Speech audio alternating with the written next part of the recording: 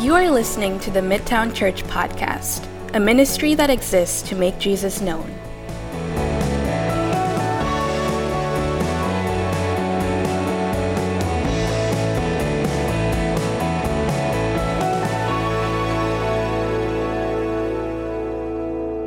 Before we jump into the text this morning, I'm going to ask you if you would stand with me, and we're going to take a few moments to pray specifically for this again, okay?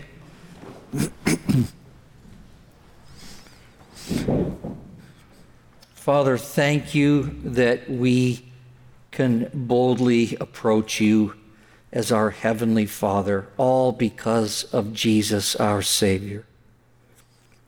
It was Jesus, our Savior, that said these words, "A new commandment I give to you, that you love one another just as I have loved you. You are to love one another. And by this all people will know that you are my disciples if you love one another." We confess that we really don't have a clue how to love one another like this. We don't know how to love like you love us. For we often struggle ourselves in being able to comprehend or grasp your love for us on a regular basis. Holy Spirit, Romans 5 tells us that you've poured God's love into our hearts, but we pray that you would show us just how high and wide and deep and long the love of Jesus is for us, so that we could love one another with that kind of love. Would you move us beyond the superficial to truly practicing acts of love to our brothers and sisters here at Midtown? Help us to be like Paul the Apostle, who said to the Thessalonians, "We loved you so much that we shared with you not only God's good news, but our lives too." Teach us what it looks like to really do life together, to weep with those who weep and rejoice with those who rejoice, to carry one another's burdens. Father, I know there are some in this room, brothers and sisters today, that are going through a fiery trial. Would you give them grace? And often fiery trials make us run in the opposite direction of other saints, but give them grace to humble themselves and move towards others, to reach out.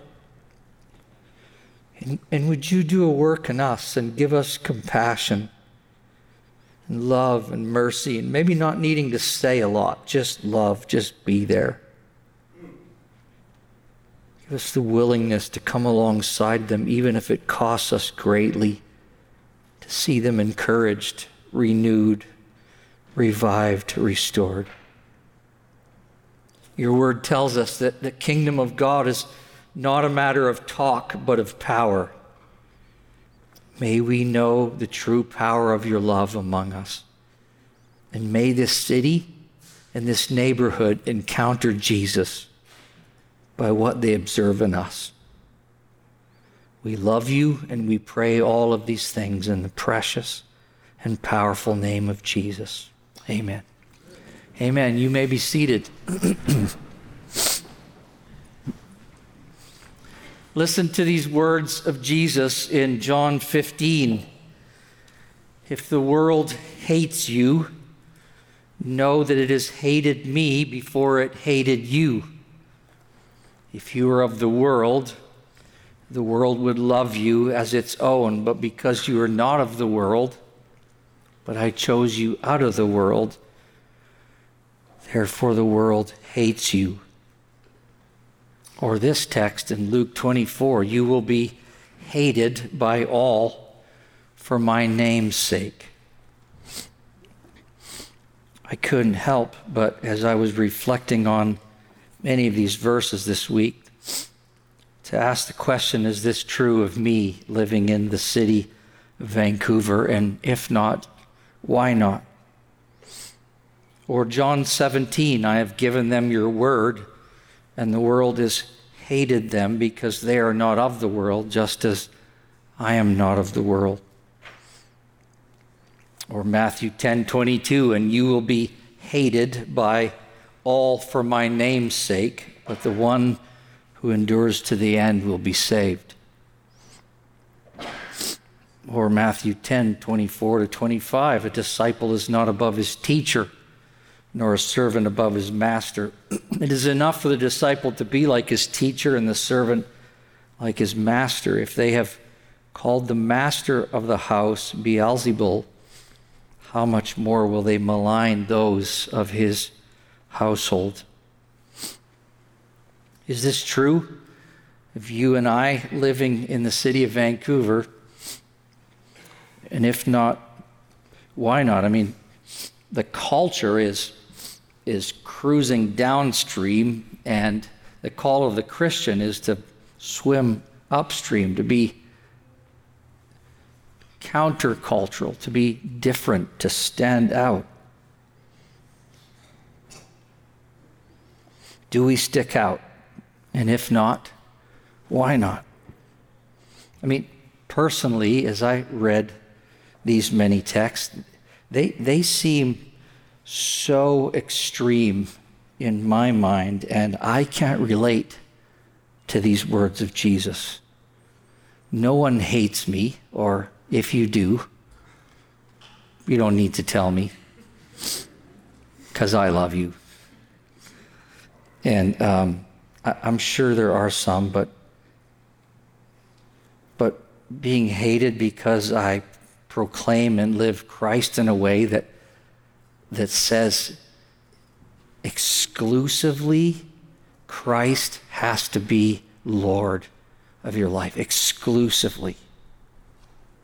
That's a message that our culture does not want to hear.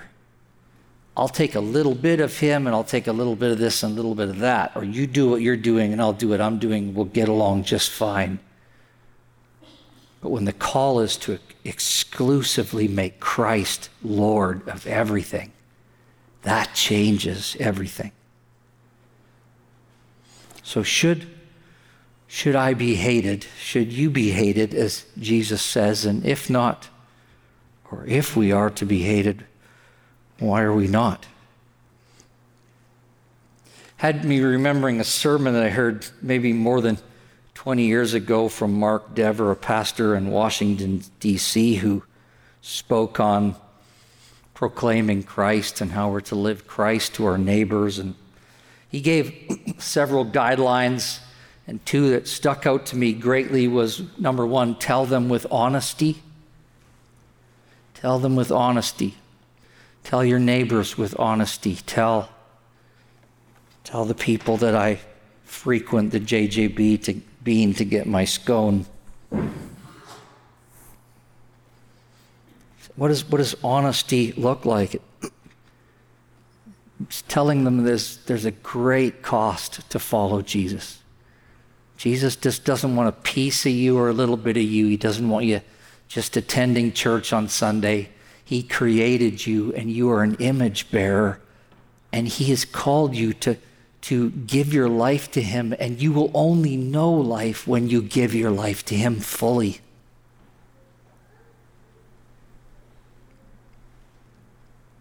And then the other one was to tell them with urgency to repent and believe now. Do we feel that weight? Do you feel that weight that you don't know that this afternoon your neighbor is not going to drop dead of a heart attack? Do we feel the need to urgently tell them about Jesus? If Jesus is the treasure worth selling everything for to purchase the field that the treasure is buried in, then isn't it something that we want to get out? We want to tell about. We want to tell it urgently. I'm talking out loud this morning. You're in my my talk out loud session.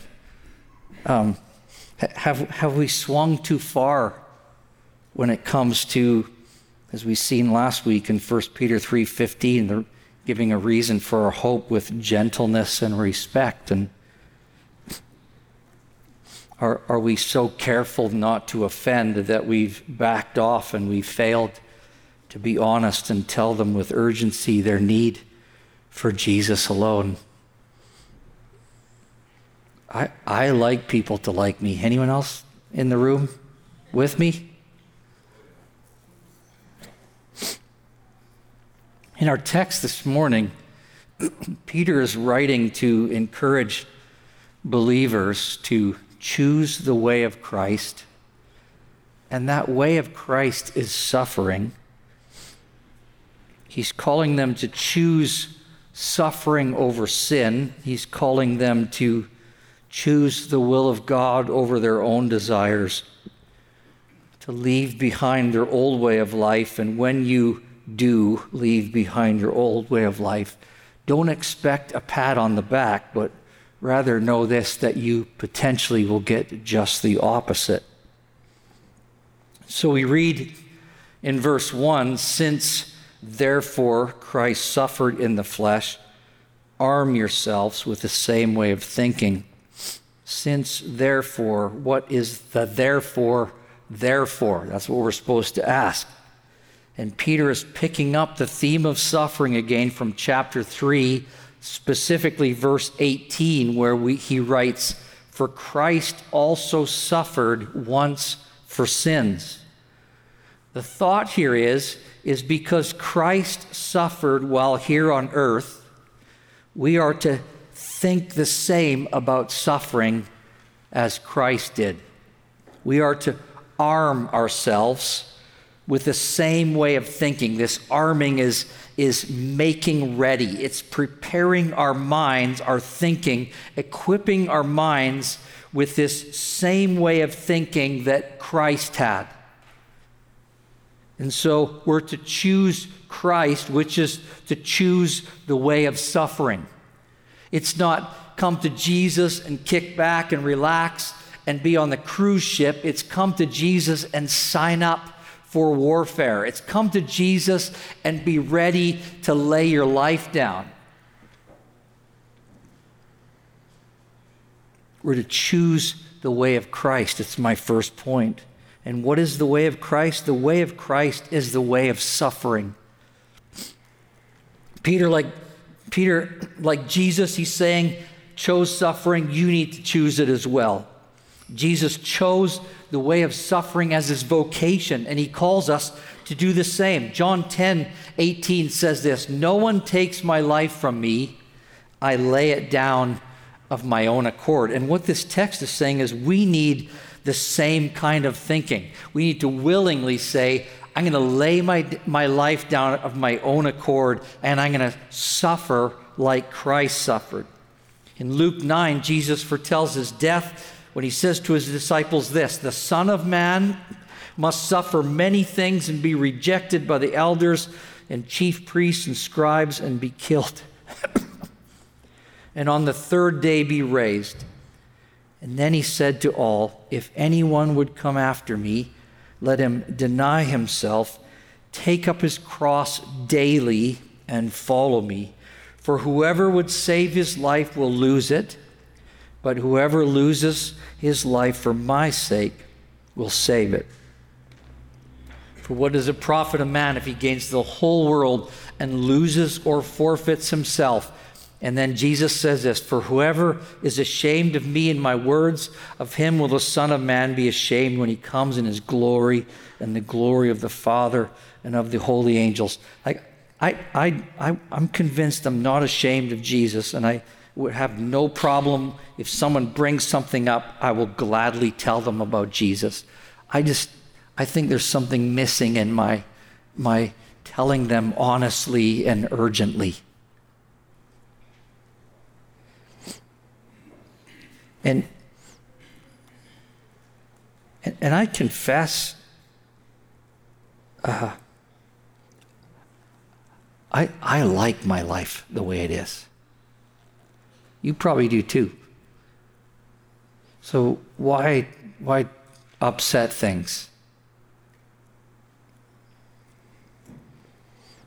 The writer of the book of Hebrews is writing to a church that's experiencing suffering, and he's telling them in chapter 12 to run with endurance the race that's set before them. These guys, this church, this pastor speaking to this little church, they are facing torture, floggings, and execution. You know, when we read in Hebrews 10 where the pastor encourages them, don't neglect meeting together, as some in their habit of doing. The question that you had to face in that time is, if I go to church today, will I get executed? It's not a question I usually think about when I'm getting ready for church. And so this pastor, he's telling them to run this race with endurance. He encourages them to do what? To look to Jesus, the one who is both the founder and perfecter of their faith. And then he reminds them, Jesus himself endured the cross. He despised the shame, and he is now seated at the right hand of the throne of God. And then verse 3 says this, consider him who endured from sinners such hostility against himself. Why? So that you may not grow weary or faint-hearted. A Romanian pastor by the name of Richard Wurmbrand, who spent 14 years in prison behind the Iron Curtain, wrote a book called 100 Prison Meditations. And in it he writes, I have accepted this proposal, and we need to as well. Christians are meant to have the same vocation as their king, that of cross bearers. It is this conscience of a high calling and a partnership with Jesus which brings gladness in tribulations, which makes Christians enter prisons for their faith, and with the joy of a bridegroom entering the bridal room. Paul and Silas gladly accepted that proposal, because we read in Acts 16 that they're severely beaten and thrown in prison, put in the inner dungeon with their feet clamped in stocks. And in this condition, around midnight, Paul and Silas were praying and singing hymns to God. Whew. They chose the way of Christ, and the way of Christ was suffering. It was Paul the Apostle who wrote in Philippians 3, I count everything as loss because of the surpassing worth of knowing Christ Jesus my Lord. For his sake I have suffered the loss of all things. See, your loyalty to Christ will always be tested in the furnace of affliction. So the question is, will we choose the way of Christ, the way of suffering? Will we choose it? And then we read these words, for whoever has suffered in the flesh has ceased from sin. Huh. Wouldn't that be nice? Huh? Come on, who wants to cease from sin? Are you with me? Like, wouldn't that be the best ever to happen? I mean, don't you long to just be done with sin? And I just right up front, this is a difficult text, and there are several interpretations of this text. I love that Peter gives Paul the Apostle a hard time in his second letter when he says that Paul's writings are difficult, they're hard to understand. And last week Norm unpacked a text that was difficult to understand. And Peter just keeps giving us yet another difficult text. So Peter, don't go throwing stones at Paul. You got some difficult texts as well, right? Anyone here know people in this room that have suffered a great deal and they still sin? Yep. So Peter can't mean that the one who suffers doesn't sin anymore. Is it impossible in this life to be fully freed from sin? I believe it is. I believe it's impossible. So, my second point is that we are to choose suffering over sin. I believe of this text, and many would agree, the thought here is this is the thought. The Christian who chooses suffering over sin has ceased from sin as a way of life. Sin is no longer the dominating force in their life. So whoever has suffered and continues to follow Jesus in spite of that suffering has made a clean break with sin. That's what I believe this text is saying. Sin is no longer your master. Jesus is. And if Jesus calls you to suffer, you will gladly obey. And as Jesus suffered for sin once and for all during his life on earth and will never again have to deal with sin, our battle with sin has an ending point as well. Amen? It does. Suffering in this life as Christ suffered and battling sin will lead to final victory over sin one day. So we are to choose suffering over sin while we sojourn here on this earth.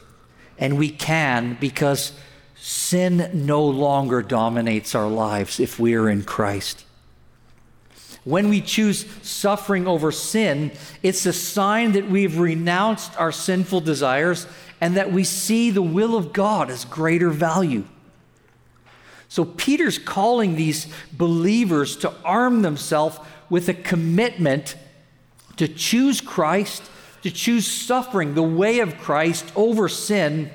And he's calling them to choose, to be committed to do the will of God and to see their past as just that, a thing of the past, and now they no longer live for themselves but for the will of God.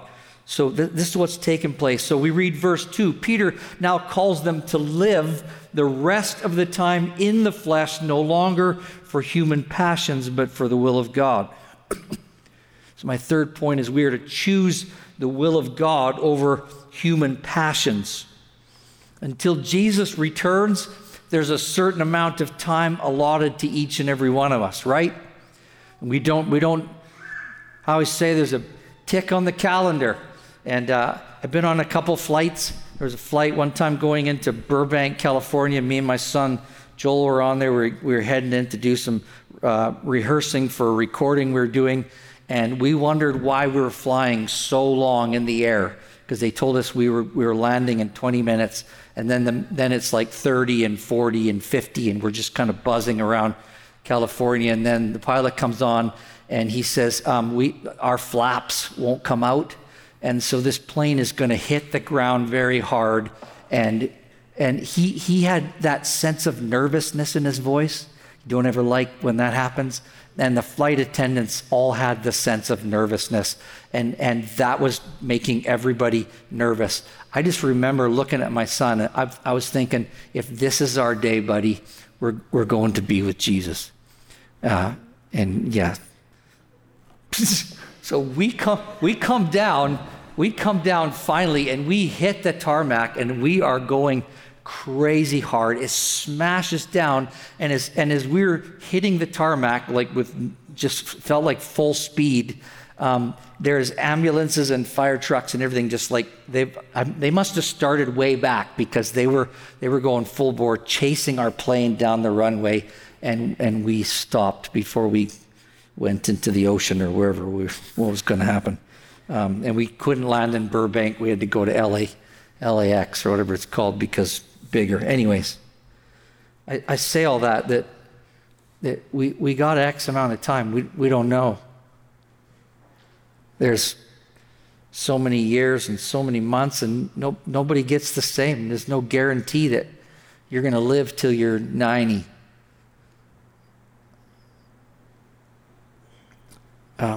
For the rest of our time here, we're to live for the rest of our time here, no longer for our human passions, but for the will of God. We presently live in the flesh, meaning we live in a weak and a fallen state. We're subject to evil impulses. We're subject to pain and to death. And therefore, there's a choice needing to be made. Will we choose our own desires, or will we choose the will of God? Peter reminds them that they've already experienced enough evil things in their past. He said, you've done enough living in this way. So the call is to make a clean break from your former way of life, to put that behind you, to put all sin and disobedience to the will of God, and to live the rest of your time with a desire to do His will. Verse 3, the time that is past suffices for doing what the Gentiles want to do. I like how the NLT translation says, you've had enough in the past of evil things godless people enjoy. You come to Christ, there's a new affection, there's a new taste, there's a new desire. You've had enough in the past of the evil things godless people enjoy, living in sensuality, passions, drunkenness, orgies, drinking parties, and lawless and idolatry. Notice that they live in them. They live in them. Living in them speaks of a constant state or a way of life. Now, 3 of the words here have sexual overtones, and 2 are related to indulging in alcohol, and the last one is maybe more about the context in which all of these take place. Sensuality, passions, orgies speak of those who engage in unbridled, unrestrained sensual pleasure or lust. The sinful passions that drive people into unrestrained sensual pleasure, the need for more, never being satisfied. Drunkenness, drunken parties speak of habitual intoxication, maybe the need to numb reality. And these all speak of a life that's bent on following one's own physical desire and allowing them to rule. And then there's lawless idolatry. I can't help but think about our culture and how our culture thinks about life, about me being here. No acknowledgement or recognition of the one who created us to bear His image. In Genesis 1, God created everything, and when He created it, He said it was good. He created man in His image, male and female. And in that garden, man said, we're going to take that crown off of your head, Creator, the one who has called us to reflect you. We're going to take that crown and we're going to put the crown on our head, and we're going to be in charge of our own lives and our own destiny. And ever since Genesis 3, that has been the effect of all of mankind. We've said, I will be who I want to be. I will do what I want to do. I will give myself to whatever I want to give myself to, and no one can stop me. It's all about me, this life.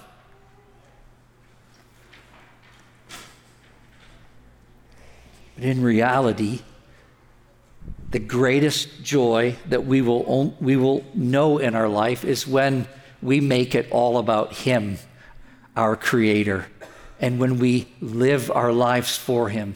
Jesus said, if you want to keep your life in this world, you're going to lose it. But if you lose your life for my sake, you will find it.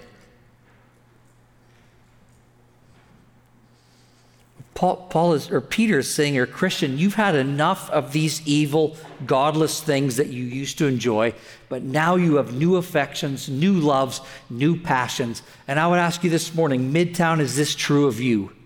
Is this true of you? To the Christian who wonders if there will ever be a season in the future where one might indulge in an unrestrained moment of sin, Peter's words are clear. The time that has passed is sufficient. It's enough. Sin no longer is the dominating force in your life. Spirit of God indwells you and gives you the power to say no. And therefore, we need to choose the way of Christ, choose suffering over sin, choose the will of God over our passions. Listen, if you are here this morning and you are a professing Christian, but you are living in sin and comfortable in that sin, I would question whether you are a Christian, and you should as well.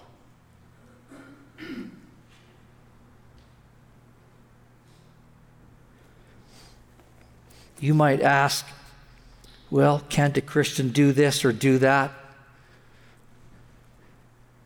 You might be able to and get away with it once in a while. See, the goal isn't how close can I get to the line and maybe even once in a while dangle or hang over the line. The goal is how do I keep Jesus as my treasure so that Jesus is worth everything, and I love Jesus more than all of the things in this life that are screaming for my attention on a regular basis.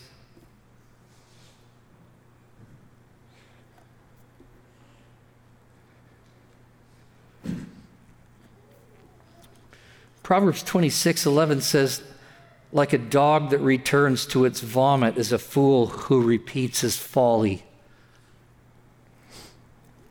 Don't be like a dog that returns to its vomit. If Jesus has saved you and awakened your heart, the goal is not how close can I get to it. The goal is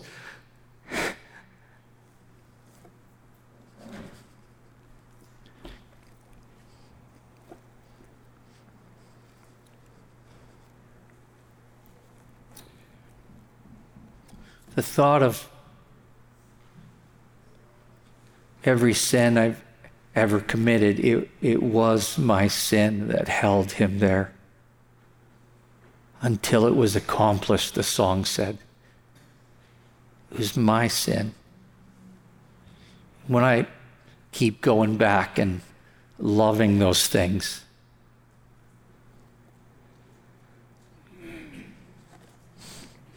man.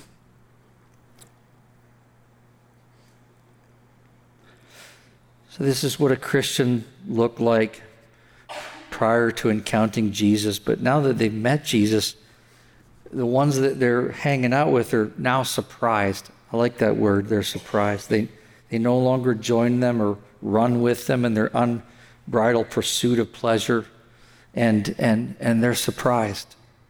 Is that true of you?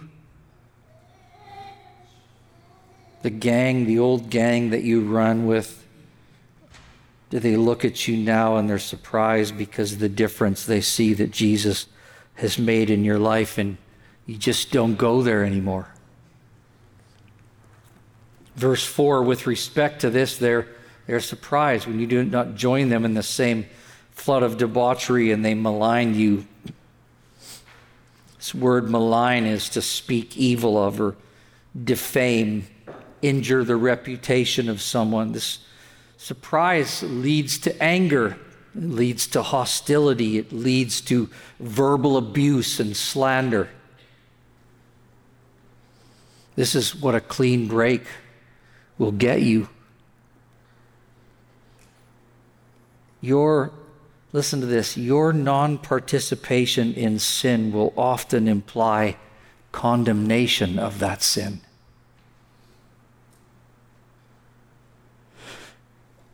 I think sometimes we want to fit in, and we want to the whole kind of friendship evangelism, or kind of look like as much as we can so that there's not the gap. Christian, there will always be a gap because of this exclusivity of Jesus Christ. There has to be a gap, and when that gap is there and they see it, they will malign you. Verse 5 tells us, but they will give account to him who is ready to judge the living and the dead. All suffering for Christ's sake will not go unnoticed. This may come suddenly without warning.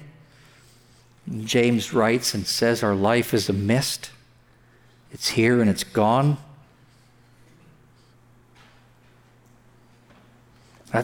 That's why we need to tell them with urgency. Not even death will enable them to escape the judgment, because we know clearly from Scripture that each one will appear before God to be judged. Everyone will stand before God, their Maker, on that final day. And those who haven't trusted in Jesus Christ as their Lord and Savior will spend an eternity in separation in hell.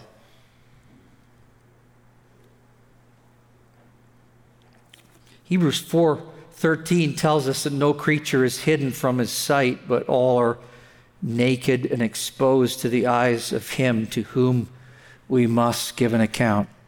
This is just a real light sermon, isn't it? You feeling the lightness of this?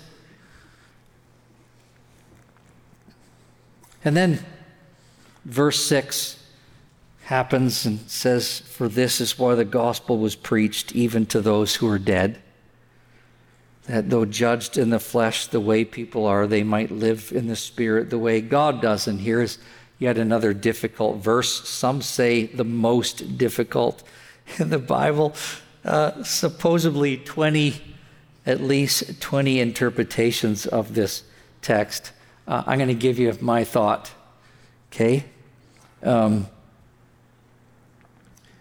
all that I've read on this text, I believe this verse is referring to people who heard the gospel and then died, not people who heard the gospel after they died, okay? The word at the beginning, "for," that word "for" is meant to take us back to Peter's previous thought in verses 4 and 5, where he reminds us, you have enemies that will malign you because you won't join them in their debauchery, but they will be judged. Verse 5, they will give an account. Nothing will go unnoticed and unpunished. And although it seems like the gospel was preached, it's like Peter saying, although it seems like the gospel was preached in vain to your friends who are dead, and this may have actually been some of the maligning that was taking place, because they would have been looking at the Christians and they would have said, you say you have eternal life, you say that you will live forever, and if that's true, then how come some of your friends are dead? They were judged in the flesh. And maybe even some of these who were maligning them were part of the execution.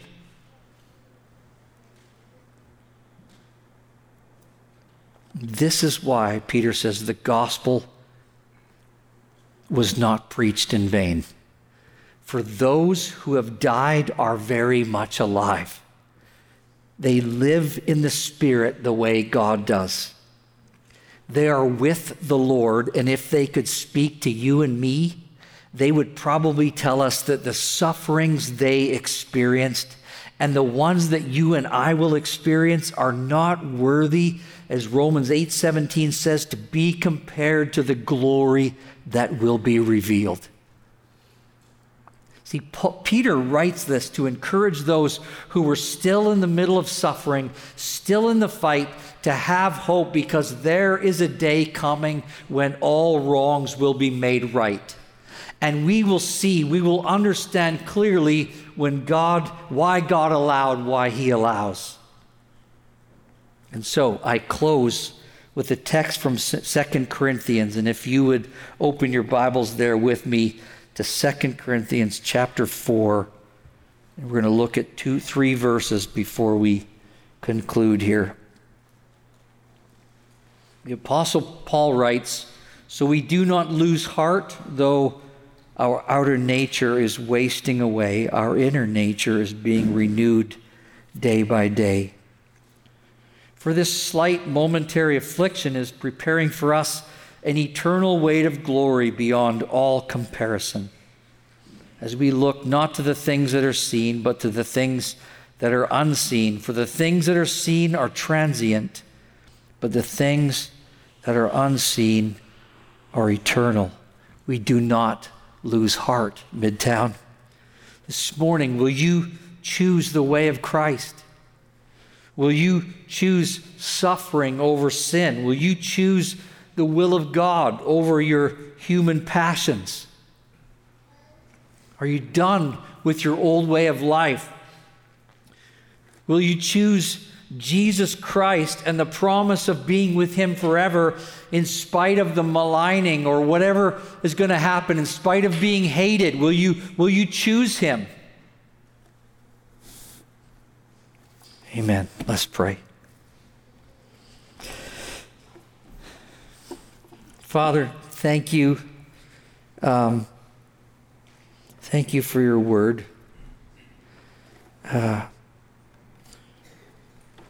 Just this week, being in your word and meditating on your word has had me searching my heart, and I pray for everyone in this room. When the psalmist writes in Psalm 139, Lord, you search me and you know me. And you know when I sit up and when I get down and when I'm, my thoughts before words on my tongue, you know everything about us. And yet at the end of that psalm, the psalmist prays with greater earnest, search me and know me. And I found myself this week just praying that. Lord, I have a desire to walk in a manner worthy of the gospel, but I would be the first to admit that sometimes choosing the way of suffering is not the path that I love or want to choose. Often the will of God over my passions is not what I want to choose, and so Holy Spirit, we need you this morning to magnify Christ, to do a work in our hearts, to see Jesus and who Jesus is and what Jesus has done for us afresh, so that it would be easy for us to daily take up our cross. And so I pray for us as a church. Would you give us a fresh glimpse of the glory of Christ this morning? That we would choose His way. That we would choose suffering over sin. That we would choose the will of God over our passions and our desires.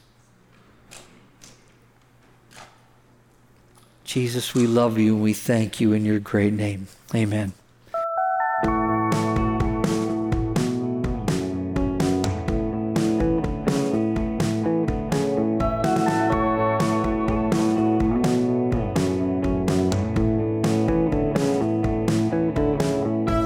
Thanks for listening. For more information about Midtown, please go to mtownchurch.ca.